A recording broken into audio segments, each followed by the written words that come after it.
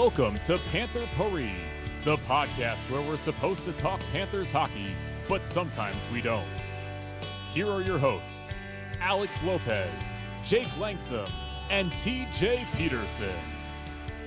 Hello, everyone, and welcome to another episode of Panther Puri. Jacob Langsam can't be here tonight. He is off doing whatever he does now that he is single, but it's just TJ and I tonight. And I've got bad news for you guys. The Panthers still don't know how to win a 2-1 game. They're 3-0 since the last time we've talked, 8-0, but it seems only things people want to talk about is how the Panthers can't live coming from behind in the playoffs. But hey, they've won 8 in a row. They've came from behind again last Friday night against the Buffalo Sabres, down 3-1 early, won that game 4-3. Ripped Buffalo's heart out with about 30 seconds left in the game because, there are Buffalo fans who really wanted to win that game for some reason. Another strong effort on the second night of a back-to-back in Nashville. Spencer Knight gets a win there, even though he had a couple of gaffes playing the puck that could have turned that game. But the Panthers won 4-1. Almost had that elusive 2-1 win that everyone wants them to see, but those empty net goals. And then yesterday you had another quote-unquote come-from-behind win against the Ducks where the Panthers were almost exposed. Almost, but shockingly enough, 55. John Gibson was not able to come up with 55 saves. He only came up with 52, I believe. And therefore, the Panthers won again, 8 in a row. TJ, how you feeling? I'm honestly not even – we kind of alluded to this before the podcast. My mind is like on other things. My head is turned. I've sort of come around to the idea that, yes, the Panthers are going to be first place in the Atlantic Division. Now, this time next week, we could be talking about a 3-game Carolina winning streak or Leafs winning streak and a 3-game Panthers losing streak, and then things would be looking different. But I think that's highly unlikely. So, what we're seeing from them down the stretch, it's great. It's everything that you would want. The question is really just like, how much does the end of the regular season matter? And I don't know, that's still kind of up in the air, but as much as it does matter, they're doing everything that you would want. I mean, the Buffalo game, they go behind because Buffalo's got fresher legs. They had just played last night, and people seem to think that always means that, throughout the whole 60 minutes, that will benefit the rest of the team. It tends to benefit the team that played the night before in the first 10 or 15 minutes of the game. That's when Buffalo jumped out to their lead. So I think that that's understandable that Buffalo would be the better team at that point. And also, a lot of this comes down to goaltending. This game and the Anaheim game, John Gibson just stood on his head. I know that that's the cliche, but it was really true in this game. Every time you looked up, the puck was coming at him and he was repelling it or he was catching it in his glove. It was exceptional stuff from John Gibson. And, a couple of goals that maybe Bob should have saved, could have saved, kept that Sabres game from being a little bit more in hand than it turned out being. And the Nashville game, I feel like we should give a particular, credit to their performance, because that was the kind of game that people had always asked, can the Panthers win that type of tight checking, very low event hockey game? Well, it turns out that a game that isn't stretched, that isn't going from end to end super quickly, is still a game that they can play, as long as their attendee is making saves that they should make pretty much every time. I mean, Spencer Knight did make a couple of very nice saves, maybe a couple that you would have forgiven him for letting in. But overall, they gave up very little to the Predators. They were deserving winners. And that was, a road game, second night of a back-to-back, playing against a playoff team as things stand. You got to be very happy with the way they looked in that game. Yeah, and that was a day afternoon back-to-back. They played, well, not afternoon. It was a 6 o'clock start. Yeah, 5 p.m. local time, of course. 5 p.m. local time, right. But they played 7 o'clock, got on a plane to Nashville. It's not a long flight, but then played, essentially 6 o'clock, South Florida time, and played well. I do want to mention one thing about the Buffalo game. I don't really blame Bob for any goal other than the Skinner goal. And even that one, that's not the easiest save to make when you got a cutting in short side and tight like that. But the first goal on the power play, cross ice pass, quick shot, that's a goal. Yes, you want to see your $10 million goalie make that save, but it's not a goal you look back and say, really, Bob, that's a goal you give up? Whatever. The second goal, the Pesic goal, Weegar, I don't know what Weegar was trying to do, trying to block a shot with his knee. That's a play that should never happen from Weegar. You got to know better. For a guy who's an extremely high IQ hockey player. That was a low IQ play, so I don't blame Bob. The third goal, I mean, Bob, I guess, had a bad turnover with the puck on his stick and then didn't play it perfectly, but those aren't the best saves to make. I don't really have an issue with how Bob played against Buffalo. The issue the Panthers have had, the last two Bob starts, I'm not trying to talk about the past games where Bob was pulled and he wasn't great. Opposing goalies have just outplayed the Panthers goalie, but it's not because Bob was bad. It's because the other team's goalie was just really damn good. Like John Gibson put on maybe the best performance a goalie has played against the Panthers this year in a losing effort. And who was in net again for Buffalo on Friday? Was it Tarkovsky? No. Yeah. That's what it sounds like. I can't remember what it is exactly. Something like that. Yeah. It's a journeyman vet, who had a solid game. He made a lot of good saves, and then he couldn't make that one at the end, which, that's what people still don't understand about the Panthers offense is they are not trading chances all night. They are attacking you all night. They are wearing you down. And by the third period, the Panthers still have legs because they've been rolling 4 lines, and they're just overwhelming you. Like, I'm curious what the Panthers' XG percentage is in the third period of games they're losing. Like, it's got to be absolutely absurd because they just keep the pressure on. They did it against Buffalo. They did it against Anaheim. I mean, Anaheim, that was just an onslaught the whole game. And it was, in the third period when the Panthers were looking for that tying goal, they just never stopped. Mm-hmm. And Anaheim does tend to be in those kind of games where they're relying on their goaltender, and most of the time it doesn't work out. Like you can't win a lot of hockey games in this league like that unless your goaltender is Igor Shesterkin. And even then, sometimes you still don't get so lucky. But that was something that they, like you said, they can break through it because Huberdeau, Barkov, when it's crunch time, when they can play those guys with the 6-on-5, 6-on-4, sometimes if you get a power play, they're not tired like, some of the other top guys in the leagues are because they didn't have to play 30 minutes that night. They can play 20 because you can put out a Lundell, Reinhart, Marchment line and they'll score. And you can put out a Huberdeau, Duclair, Bennett line or Bennett and Giroux line, and they'll score. Even the fourth line can often chip in with a goal here or there. We've seen E2 score some goals. We've seen Lomberg. It's got 9 goals this year. And that's something I never thought I'd be saying, that he could be hitting double figures very soon. It's something that can wear your team down. I mean, the Blue Liners are chipping in with some goals this year. I mean, did you know that Gustav Forsling is apparently tied for first or second in 3-on-3 goals this year by defensemen? I didn't know that. It doesn't surprise me because he's had a few. I don't put much stock into that stat. I just think it's fun. It's a fun one, but I think you also said Huberdeau has the most 3-on-3 points this year. It goes back to that same analogy I've used in the past from the movie Little Big League when the announcer's like, oh, he's batting .297 on Wednesdays that are leap years. So he's got that going for him. It's such an obscure stat, which there's a small sample size. It's not relevant.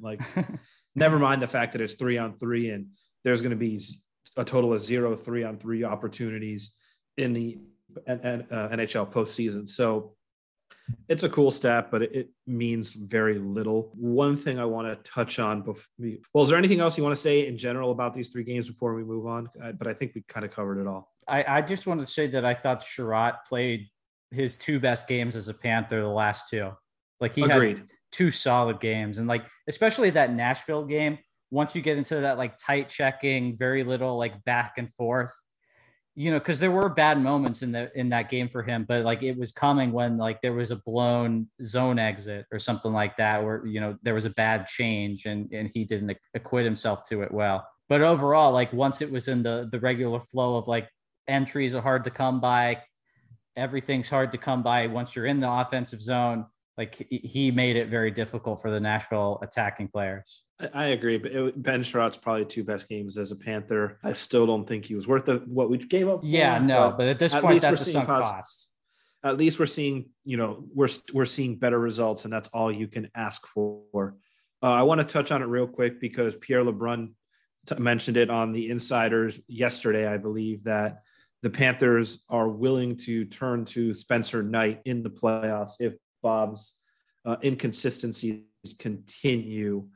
I don't think anyone should be surprised by that. I'm certainly Knight not. Knight started the year off terribly. I mean, there's no doubt about it. He was one of the 5 worst goalies in the league by expected goals saved above expected. And he got sent down to the minors, had that stint down there, came back, and he's been the Spencer Knight that we saw last year. And he's been very good. And Bob has been inconsistent. I think, I'd be shocked if game 1 of the playoffs is not Sergei Bobrovsky in net.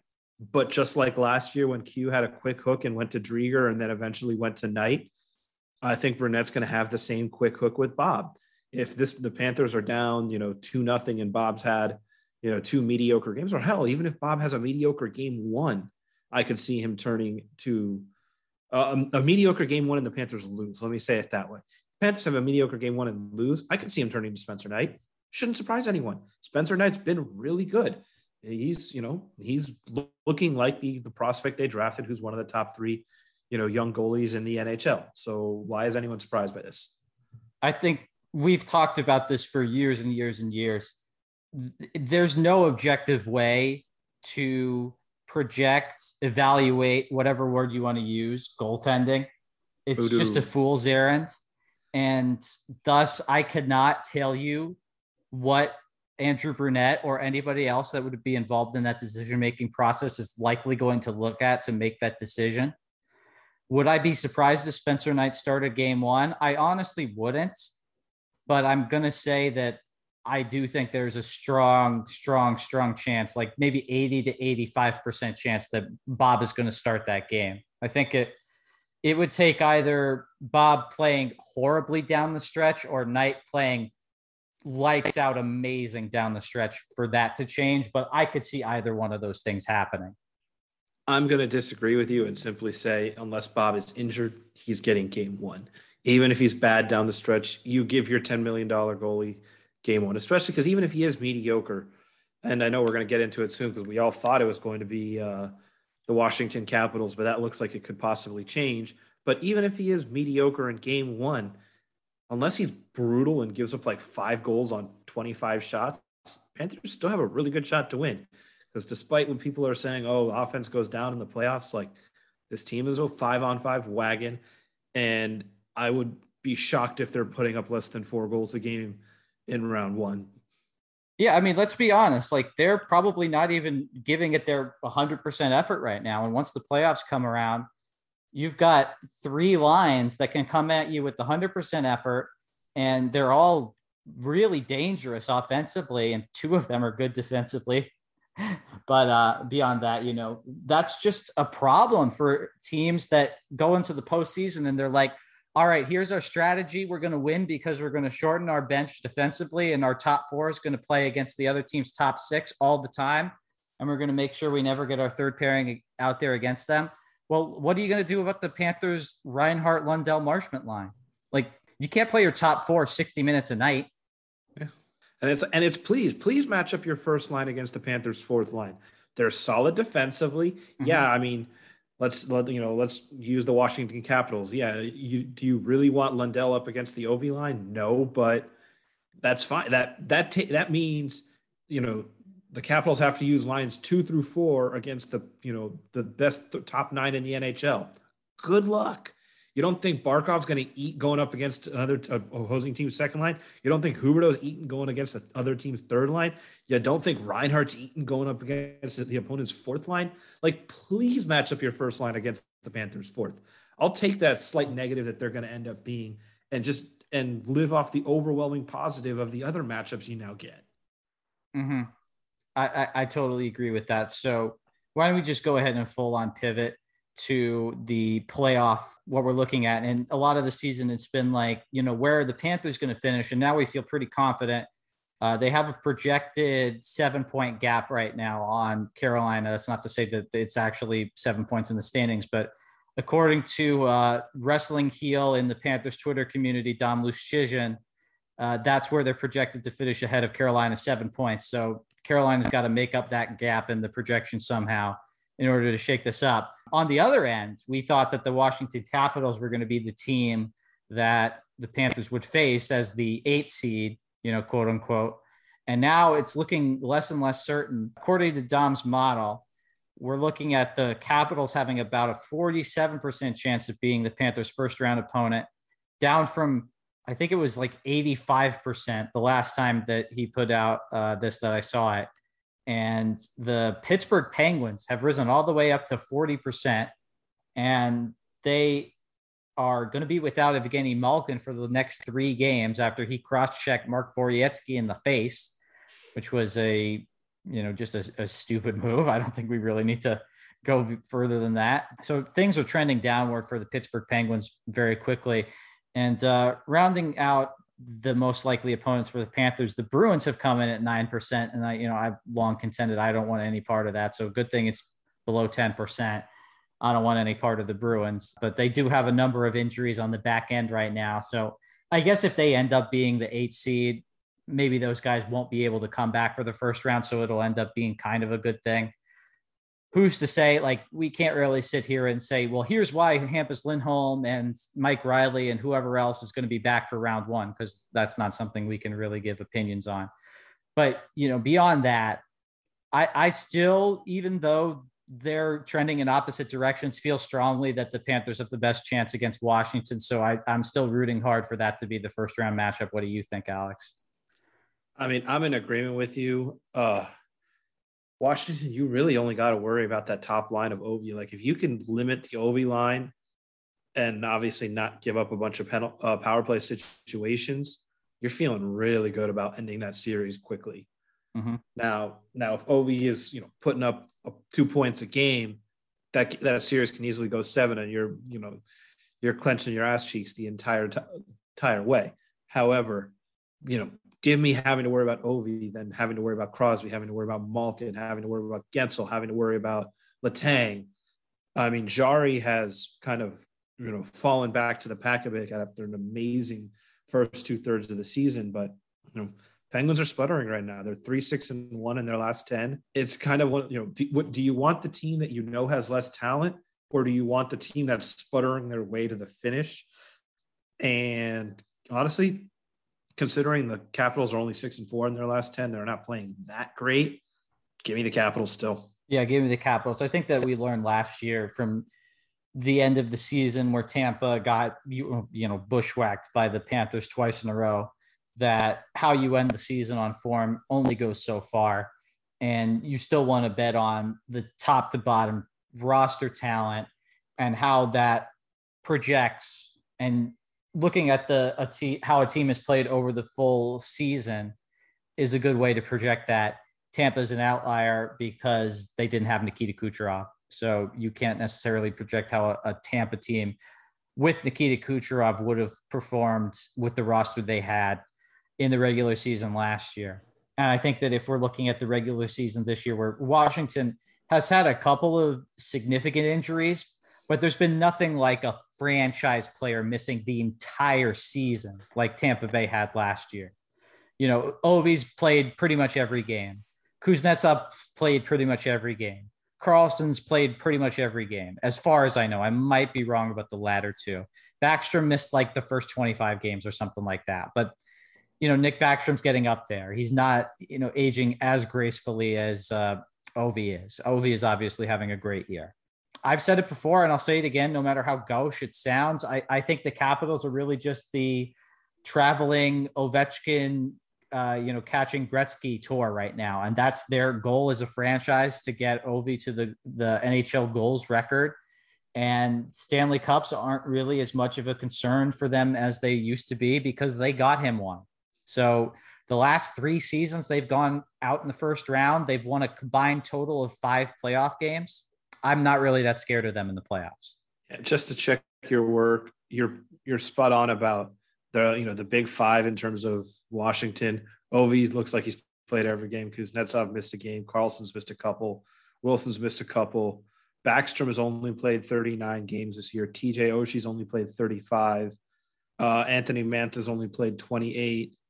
And that's, so Washington's has had some injury issues, but their best players have been available all season. So that it's a it's a solid team. It's a playoff caliber team. Yes. But you're right. This is the get Ovi to the Gretzky record tour and, surround with the players he wants to be around, despite the fact that they're aging. Give me the Capitals round one. Penguins, is there anything else we really want to talk about them, or did I cover it all? Pretty much. I mean, they got Raquel at the deadline. I feel like that makes them even a little bit better even. Just the last thing in terms of the Capitals, this really isn't to say, and you kind of alluded to it, they're just the worst of a very strong bunch. Like, you got to play somebody. It's not like we can say, I want to play Columbus, because Columbus isn't going to make the playoffs. It's not like I can say, I want to play Detroit. Detroit's not going to make the playoffs. It's only 8 teams. It has to be one of the 8. Yeah. Unfortunately, the East is extremely top heavy and solid. I mean, it's amazing at the top, and then 7 and 8, it's like, okay, they're good. But like, if you look at the 7 and 8 in terms of points, 6, 7, and 8 in the West, it's like the Los Angeles Kings, Nashville Predators, and Dallas Stars. Like, I'd much rather any of those opponents over Washington or Pittsburgh. It's just unfortunate geographies against the Panthers. And that's what, they're going to have to face in the first round. It is what it is. Totally. Couldn't say it any better. I did want to touch on real quick, because they're kind of been the darling of the post deadline. The Rangers, their advanced stats were bottom 5 pretty much across the board most of the season. They make a lot of low risk depth moves at the deadline. As we all know, former Florida Panther Frank Vatrano was traded there for a 4th round pick, and they've all worked. The Rangers have gone from a bottom 5 analytics team to a top 5. They're like, since the deadline, they're like top 5 in pretty much every stat. I'm trying to get to the tweet now so I can say it exactly. Okay, yeah, they're third. They went from 19th best to 3rd best in terms of defending time spent defending their zone.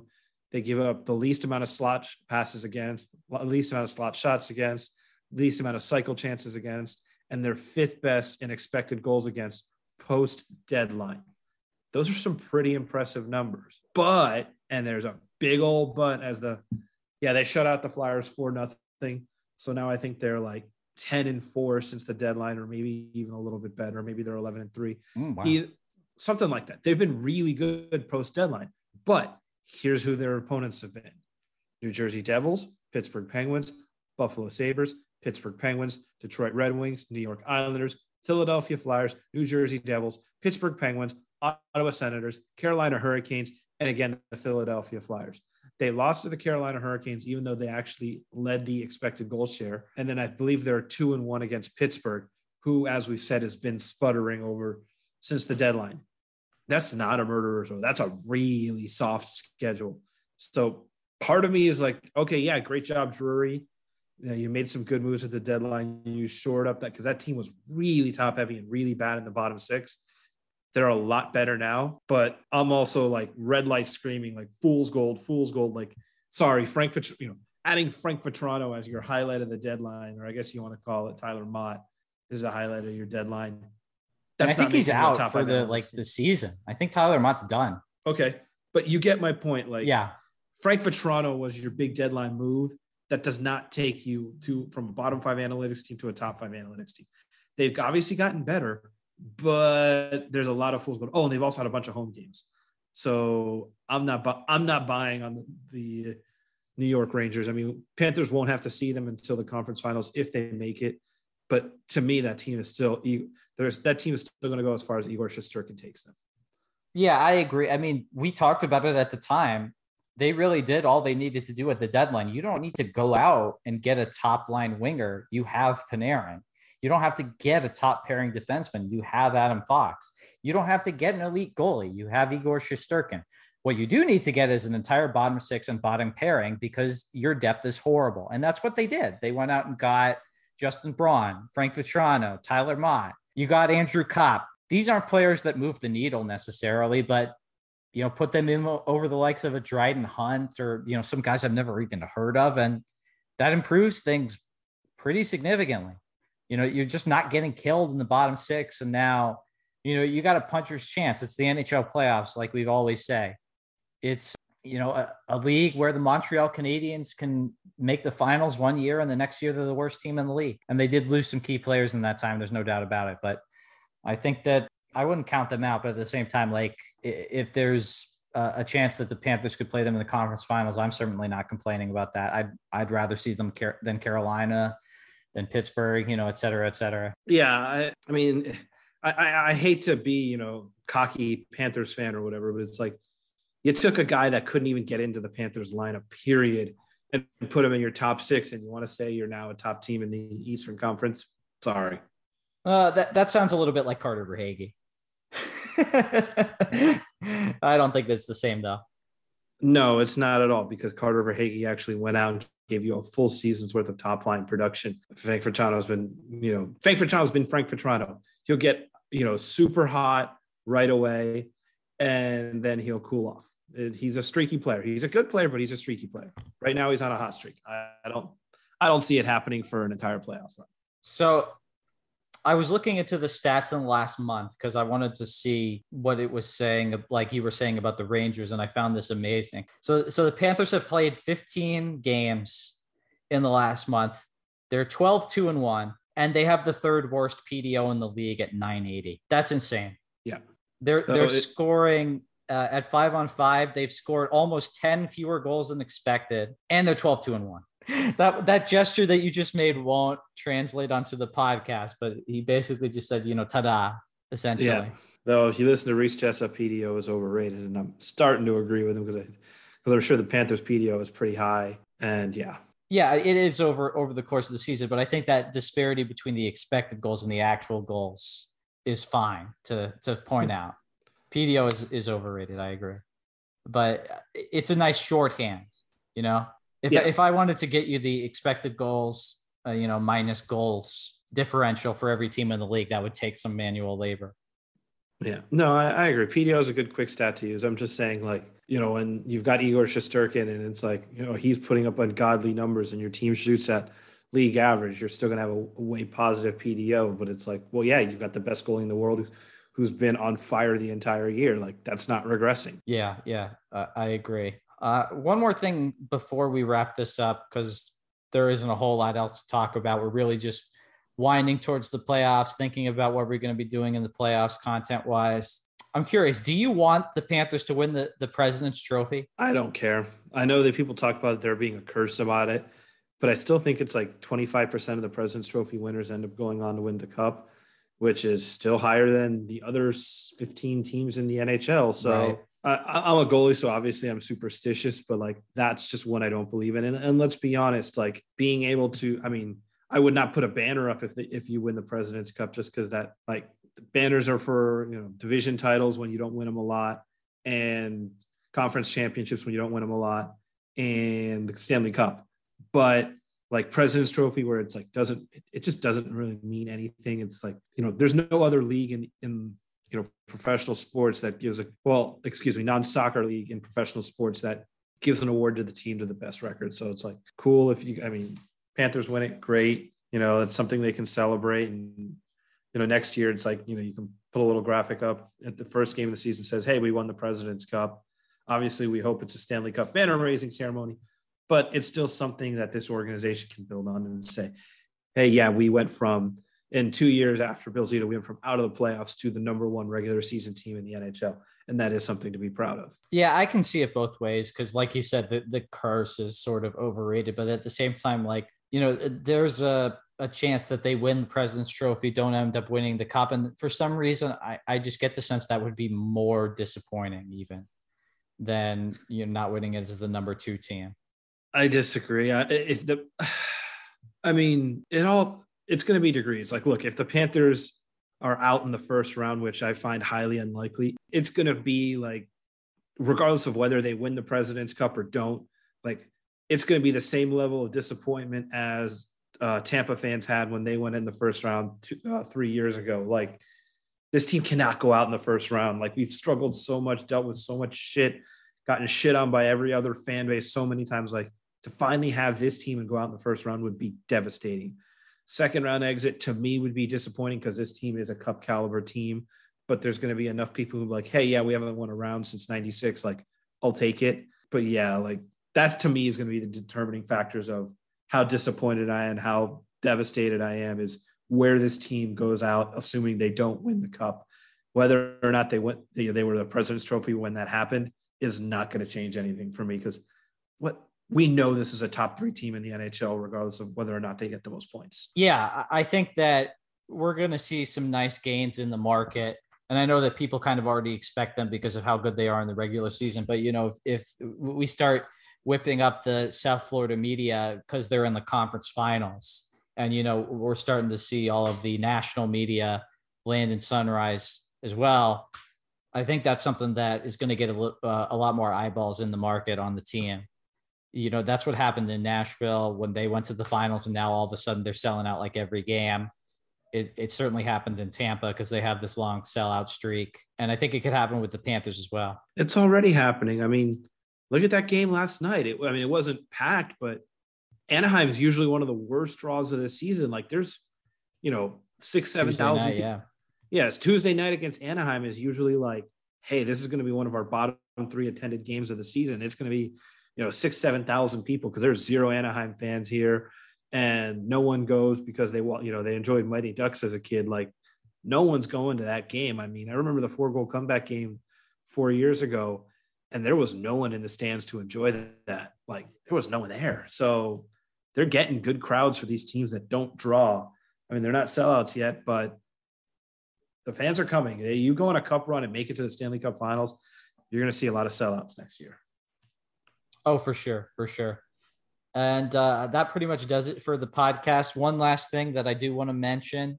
We're giving away a pair of tickets to the Jets game on Friday night, tomorrow night, if you're listening to this on Thursday. Lower bowl seats. I just got them from I just got the tickets, and I can't confirm they are in a row that begins with the number 1. So we're talking about lower 19 rows of the lower bowl. That's pretty damn good tickets. And, we're not in a place where this team is just going to give away seats like this anymore. So, you would have to pay like $100, maybe even more to get a pair of tickets like this. And we're giving them away for free. So just check out our Twitter account and see how you can win those tickets. And if you're thinking about reselling them, guess what? We're sending you screenshots so you can't put them on StubHub. You're going to the game. I'm going to send them at 6:50 p.m. So, good luck. You got to send me a selfie in front of FLA Live Arena before I send the tickets. Anyway, that's going to do it for this week's edition of Panther Paris. Alex, have you thought of a place that the people can rate us 5 stars? Rate us 5 stars on Netflix. Or rate us 5 stars on AshleyMadison.com. There you go. So rate us 5 stars on Ashley Madison and Netflix after you enter to win those 2 tickets to tomorrow night's game. Hopefully you'll be there to cheer on the Cats, and we'll close out this Eastern Conference regular season championship and then throw up a cringy banner and make bad memes about it like Nashville. Anyway, until that happens, we'll talk to you later. Take care, everybody.